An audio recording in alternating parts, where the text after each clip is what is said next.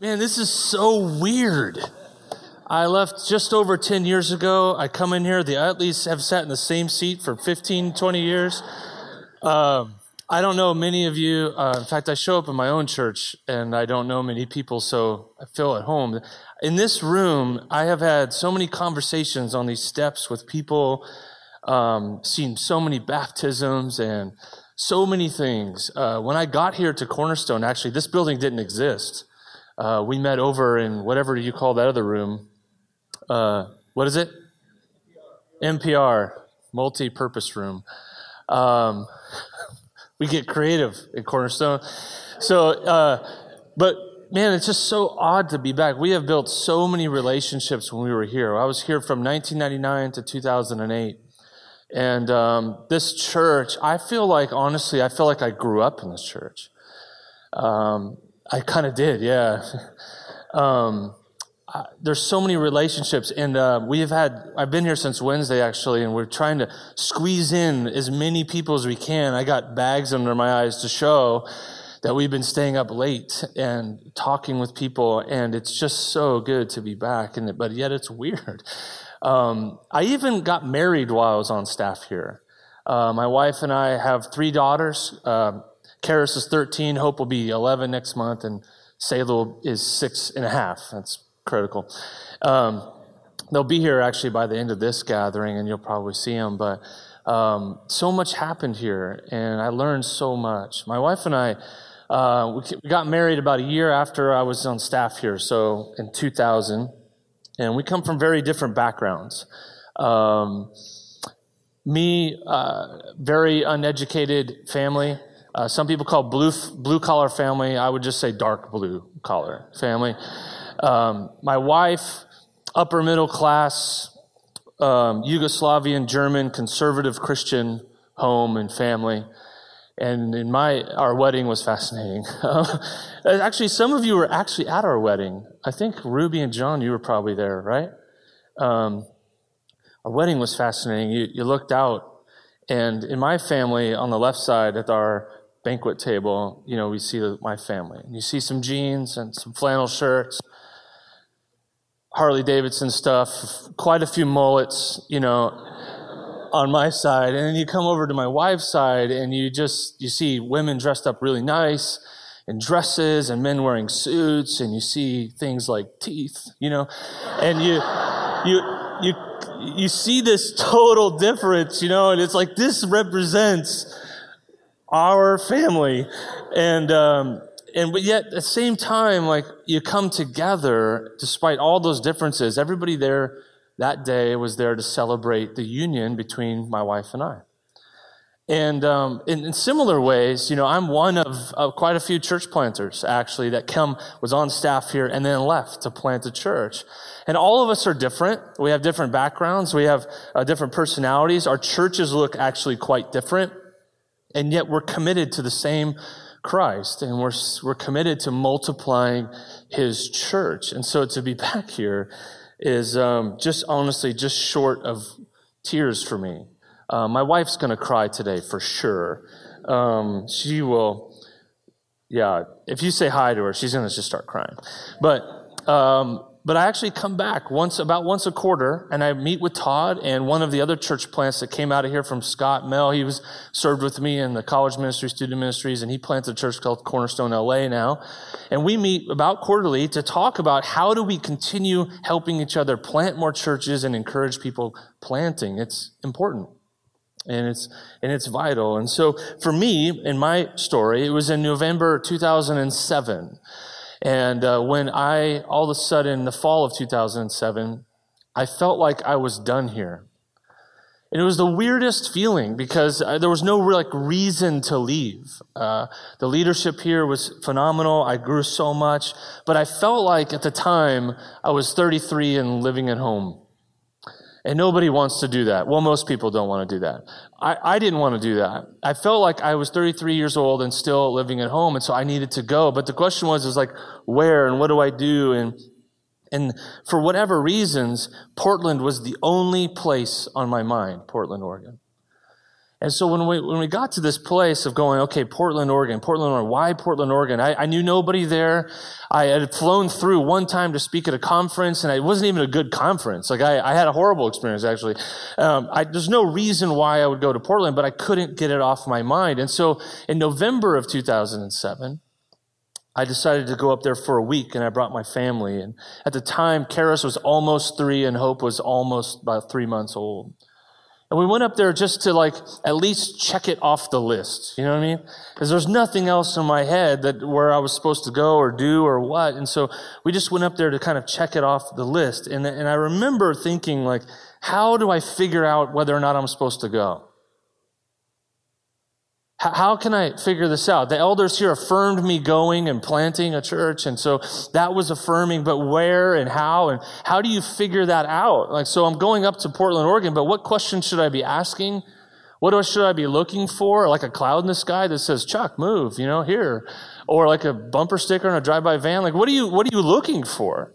And I remember trying to figure that out before we went, and when I got there, I started to go through all these usual ways that people discern God's voice in their life. And there's a number of ways that you can process through that. In fact, you guys are in the book of Jonah, and one of the ways that we can process through our situation and God's voice in our life is just by circumstances. In the book of Jonah, Todd asked me to teach on chapter 3 today, but I want to start off on chapter 1.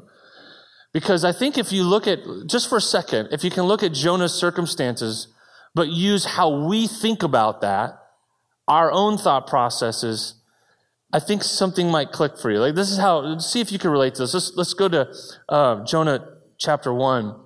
I'll put this on the screen for you. It says this, now the word of the Lord came to Jonah, the son of Amittai. Now you guys have covered this already, but you ever wonder, what does that look like? How did it come? How did the Lord's word come? Did somebody tell him, hey, I got a word from the Lord for you? It wasn't in the Bible, he didn't have it in a text. Did he hear an audible voice? Did he just pray and it was just clear? How did that happen? Well, I don't know. But he knew what God was telling him to do. And it says this, arise, go to Nineveh, that great city, and call out against it, which was very frightening. For their evil has come up before me. So what you know from the book of Jonah already is that Jonah doesn't want to go to Nineveh. And there's plenty of reasons not to. You wouldn't want to go either. He was hurt by them. It was an evil empire ruled by oppression and fear and brutality and all of those kinds of things. So he doesn't want to go there. So now let's just look at his circumstances. He doesn't want to do what God tells him to do. But let's use our thought processes a little bit to see how we might rationalize this. So he's yeah, God's telling me to do this, go to Nineveh. I don't want to do that. I'm going to head in this direction and trust that if God doesn't want me to do that, he'll stop me. You ever have that thought? Well, Jonah rose to flee to Tarshish. I don't want to go to Nineveh. Tarshish sounds good. He goes down from the presence of the Lord. He went down to Joppa, which is a shipyard, basically. I've actually been there. It's great. And he found a ship going to Tarshish. No way. The circumstances. They're lining up. This must be God's will. So he paid the fare. He didn't have to fundraise for this mission trip. All the money was there. He even had the money. God supplied the money there. And so, if God wants me to head in this direction, he doesn't want me to head in this direction, he'll stop it. Okay. So he pays the fare and he went down into it to go with them to Tarshish, but it was away from the presence of the Lord. So some of the ways in which I was processing my call to Portland was I was okay, should I be looking at all the circumstances and how it all lines up? Because none of that lined up for me. None of it did. I'll share a little bit about that in a few minutes, but what another way of going about this is actually you try to process through the pros and cons of a situation. So you ever do this? You have decision A and then you have decision B. And then you list out the pros of A and the pros of B. You with me? Whether you do this on a list or over cups of coffee or whatever, and then you list out the cons. And somehow we get to this place where Whichever situation has the most pros for me, well, that must be God's will. Wow. Isn't that fascinating? Now here's the thing. Like, when I go through that, and I think through like the situations, and I'm going up to Portland, I'm realizing like you can't look to Jesus to find either of those as a means of figuring out God's voice in your life. He certainly didn't go, whatever benefits me, like that must be the Father's will. Well, of course not. The cross would be a great example. You don't see that in the apostles' life. You don't see everything lining up perfectly for all of these people. And so my question is like, how do I process through this? Well, thankfully, I was a part of really good leadership here. And I learned alongside and underneath some leaders that understood that Jesus never asked us to invite him into our lives and our ways. He's invited us into his life and his ways, and they're often very opposite from the way we operate. And so by God's grace and being under and a part of leadership here, I went about asking whether or not Portland was the place a little bit differently. Rather than asking God when I was there, do you want me here? Do you want me here? Do you want me here? It was, God, there's no other place in my mind, so why would I not come here? So I flipped the question. And I wish I could take credit for it. It's really just God's enabling me. I'm so thankful that I did that, though. I flipped it. It's like, why would I not come here? Well, the truth is, I came up with a bunch of answers. A bunch of answers. It was at a great church, of great ministry. I had financial, at least stability for my family. I had people that loved me and that I loved deeply. I had fears and insecurities and biases, and I had no money in my savings account. I had two daughters, at the time, and no job, no way to make money. I could think of all kinds of reasons not to go.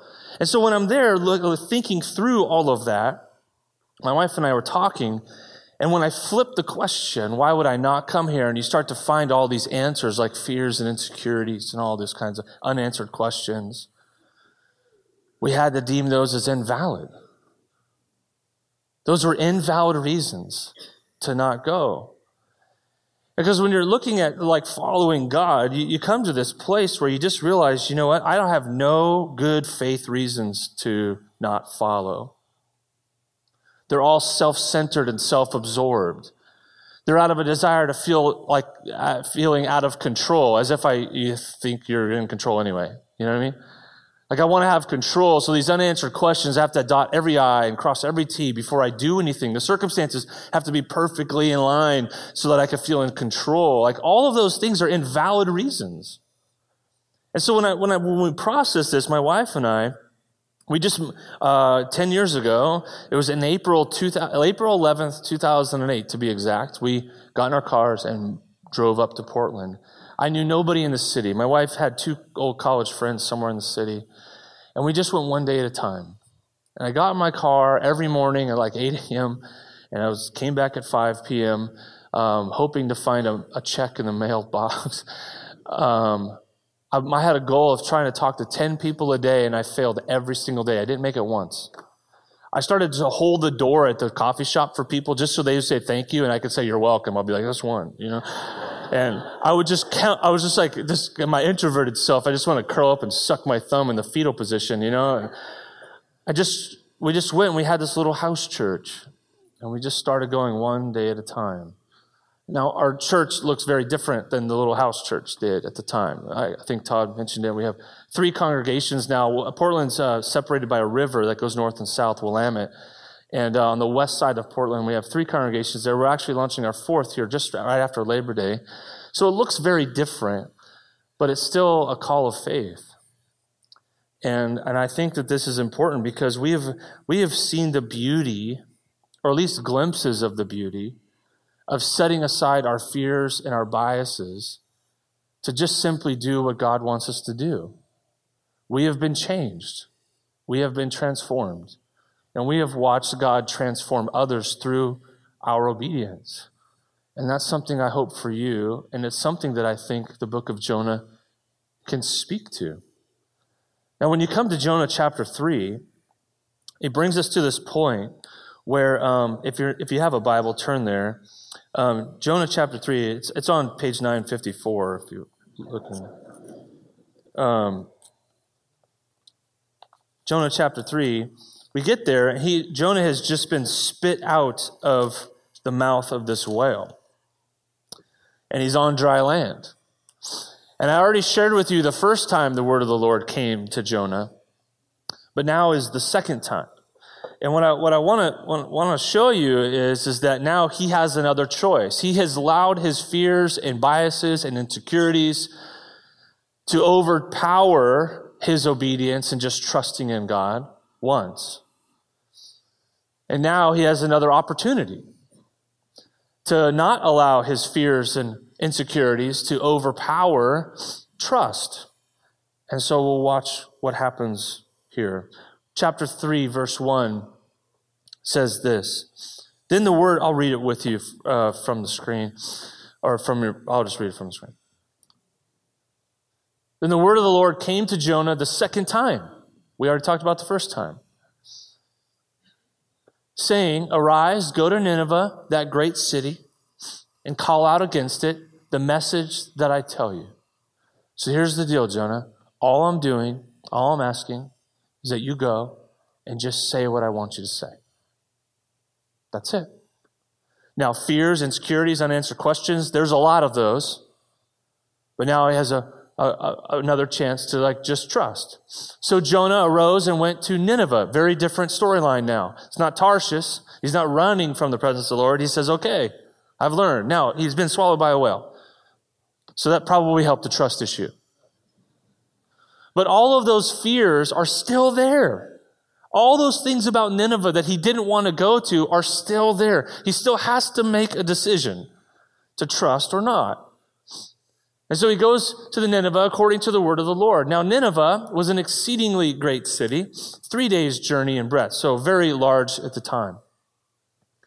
Verse 4, Jonah began to go into the city, going a day's journey, so about a third way into the city or so, towards the core of it, and he called out. Here's the message. It's 8 words. Yet 40 days, and Nineveh shall be overthrown. That's it. That's all God asked him to say. Very simple. Doesn't call to, there's nothing. There's just 8 words. And the people of Nineveh believed God. Believed who? What in the world? See, here's one of the things that I've learned to trust in, is that when you actually just do what God asks you to do, and in Scripture, it's pretty plain sometimes. People don't point to you, they actually point to God. Matthew 5 talks about let your light shine before men and let them see your deeds, like what you're doing. When we actually just live the way God wants us to live, it points people to God. We see that here. And here's their response. You see a response. When Jonah's able to set his fears and insecurities and all those kind of things aside, he just does what God wants him to do. You start to see transformation. They called for a fast and put on sackcloth from the greatest of them to the least of them. Let's keep reading. The word reached the king of Nineveh, and he arose from his throne, removed his robe, covered himself with sackcloth, and sat in ashes. This is a very familiar thing if you're familiar with the Bible, especially in the Old Testament. People would cover themselves in these things as different signs. You see Jacob doing this when he finds out Joseph dies in Genesis 39, I believe. You see David doing this a number of times, King David. And probably most notably when he sleeps with a married woman called Bathsheba and gets her pregnant, and then to cover up his tracks, he has her husband murdered. In the repentance side, regret, repentance, he covers himself in this. It's a sign of acknowledging God's there. It's a humility. It's a posture towards God. You actually see Daniel doing this in Daniel 9 when he's petitioning for the people. It's just a humility. And so you see this as the response from Nineveh. An empire ruled by power and fear and oppression and all those kinds of things. And so this is the response of Jonah's obedience. And he issued a proclamation. This is the king, and published through Nineveh by the decree of the king and his nobles. So he sends this message out across the empire. And he says this, "Let neither man nor beast, herd nor flock taste anything. Let them not feed or drink water, but let man and beast be covered with sackcloth, and let them call out mightily to God. Let everyone turn from his evil way and from the violence that is in his hands. Who knows? God may turn and relent and turn from his fierce anger so that we may not perish." You see one guy setting aside his fears and biases and insecurities, just simply doing what God asks him to do, and then you see God work. Jonah didn't manipulate it. He didn't strategize it. He was just obedient. That's it. It's very simple.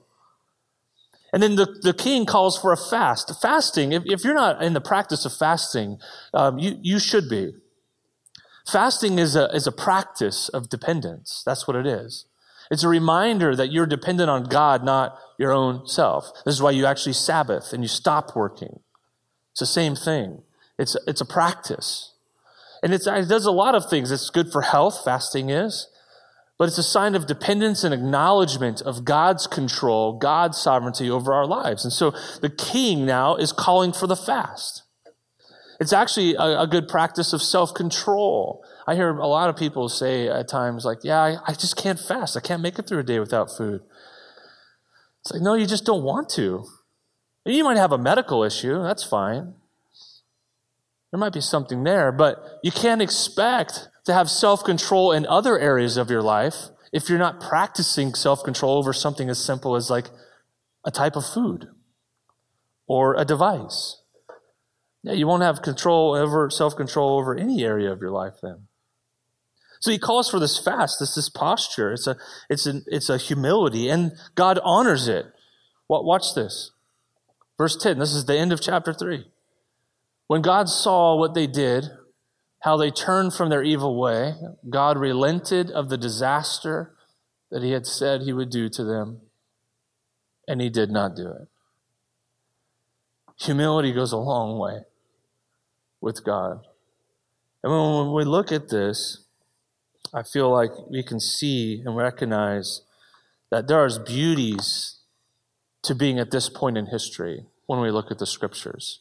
Because we can look at this in hindsight and allow Jonah's hindsight to be your foresight. If you're anything like me, there's plenty of times when you actually allow your fears and insecurities and worries and anxieties to overpower trust. You want control more than you want dependence. In our culture, dependence is a sign of weakness. This is why we don't ask each other for help. We like to help other people because it makes us feel like we're in control. But we don't want to ask for help. So I get it. It's really hard. But we can actually allow this to be our foresight. So let me just step back for just a moment. Let me talk about this for just a moment. Bigger picture. Christian tradition and Orthodox Christian understanding of who God is would say that God is a self-giving, loving relationship. You might attach it to one word called the Trinity. But God is self-giving love. That is Orthodox Christian understanding. He's constantly giving himself, which is perfectly expressed through Christ, his teachings, his life, certainly the cross. And we also understand that you are actually, and we all are, created as image bearers. So we're bearing the image of that self-giving, loving God, which at very least would mean this. You're going to give your love to something as well. You're going to do that. Now, the problem is that we corrupt that. And instead of giving ourselves away, which you see modeled in God, we actually corrupt it and we absorb it. We turn it on ourselves. And so now I become the number one benefactor as priority.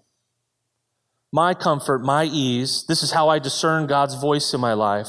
Now I'm at the core, and if it doesn't benefit me most, it must not be God's will. This is a way in which we corrupt it. And this is why Jesus actually tries to direct our love when he says, love God with all of your heart, soul, mind, and strength. And then watch how you love yourself.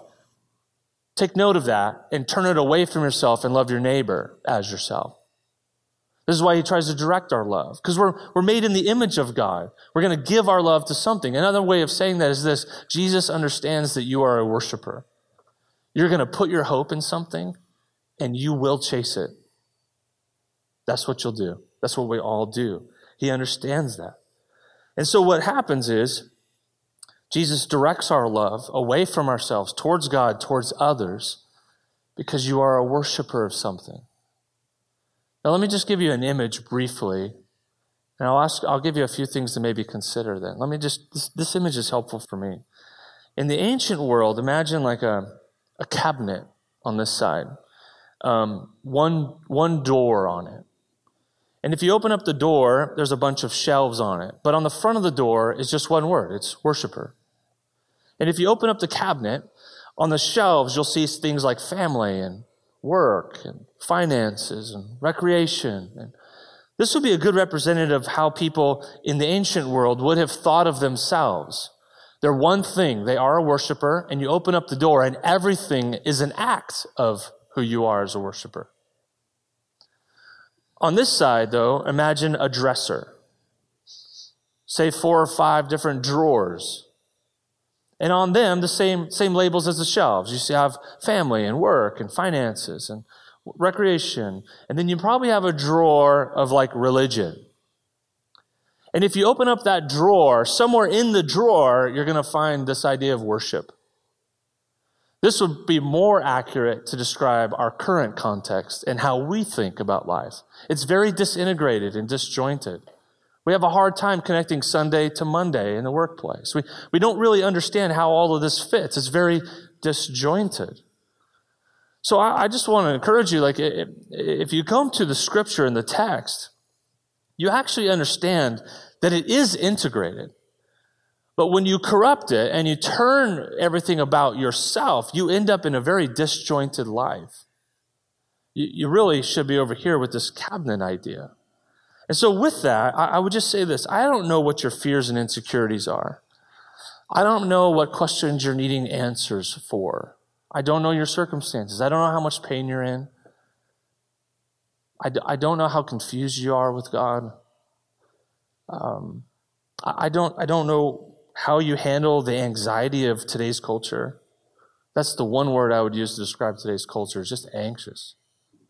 I don't know if that makes you more anxious, if that causes fears and anxiety in you. I don't know any of that stuff, but what I do know is fear's real. I know that. And I know insecurity runs deep. And I know that circumstances can be really, really hard. Really, really hard. But I also know that God's blessing in your life isn't defined by any of those things.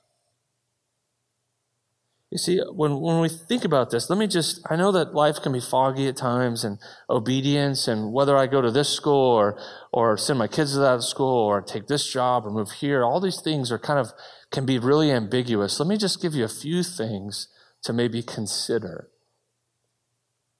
from the book of Jonah and just this lesson of his obedience. The first thing is this: would you consider flipping your question? Not to ask God, should I, but why would I not? Because what happens is when you flip it, you're going to be given with just a little bit of self-awareness. There's a lot of really clear, pretty simple, basic things to do that God commands. And he's going to command them because you don't do them naturally. That's how it's a command. But would you consider flipping the question? It's just saying, God, why would I not do this? And then let him show you.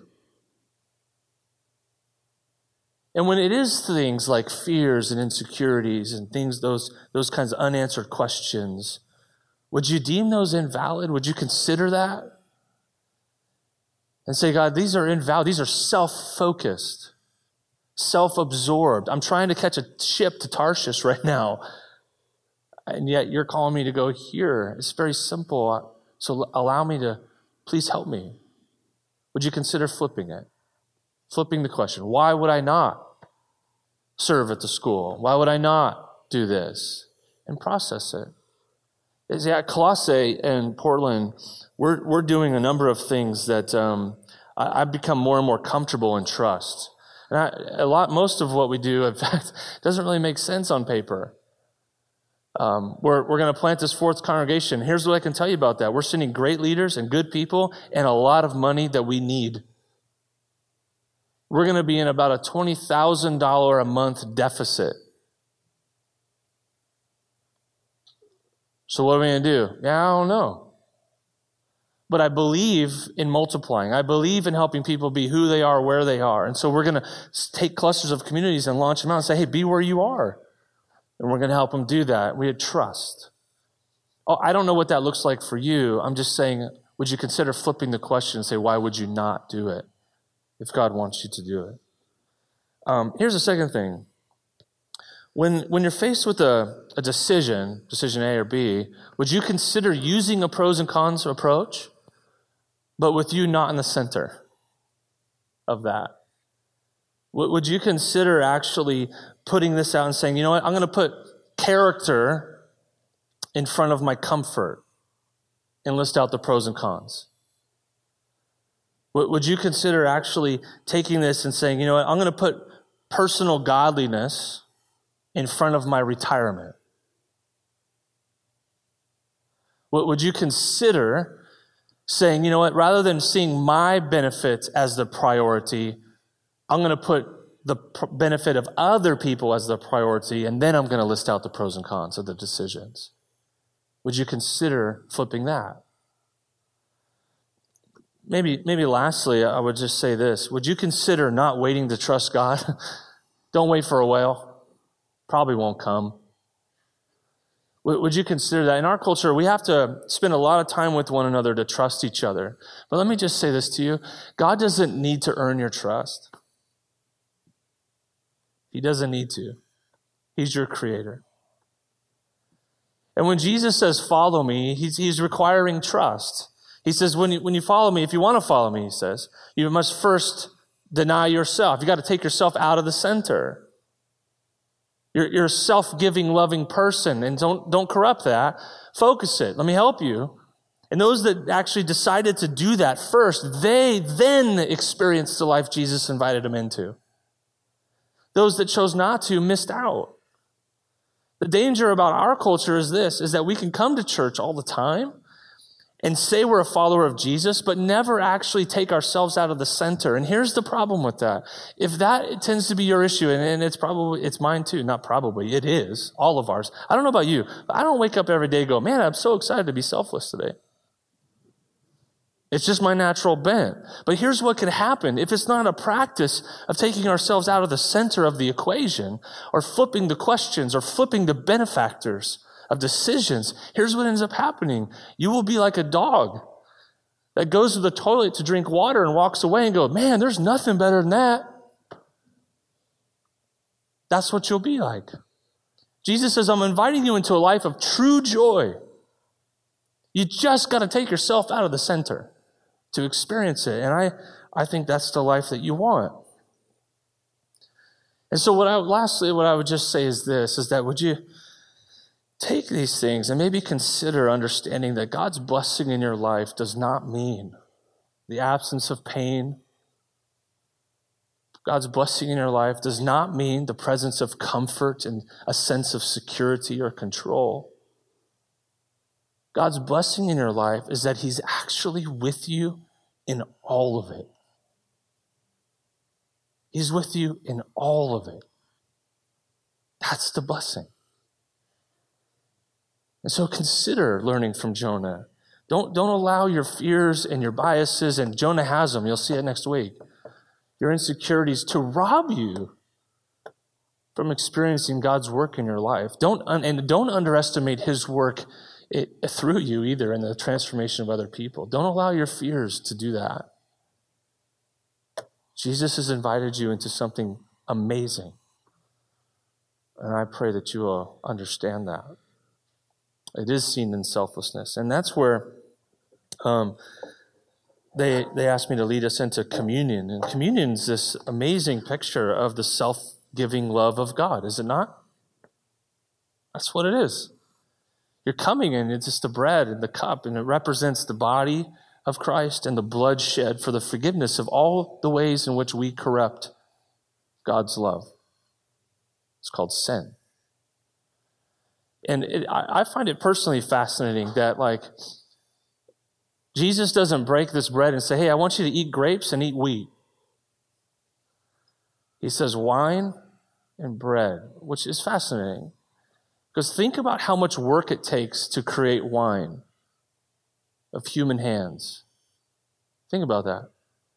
You pick a grape and think about all the processing that grape has to go through to get to wine. And then think about the bread. Like, it's not just wheat. Maybe you're gluten-free and sorry. But think about all the processing of human hands. This is God's way of saying, look, I'm integrated in everything you're doing. And you're going to work to create some wine and some bread. And you're going to take that and it's going to point to me. And so I just want to pray for the communion, and I want to invite you into understanding God's grace for you through the selflessness of Christ. Well, let me pray. Father, we are grateful for you. We sit here in this room together. It's a small room, relatively, and yet we are coming from different backgrounds, different issues. You're in different processes with us, and yet we are one people, we were your people, and we come to you right now to say thank you. We remember your selfless love towards us.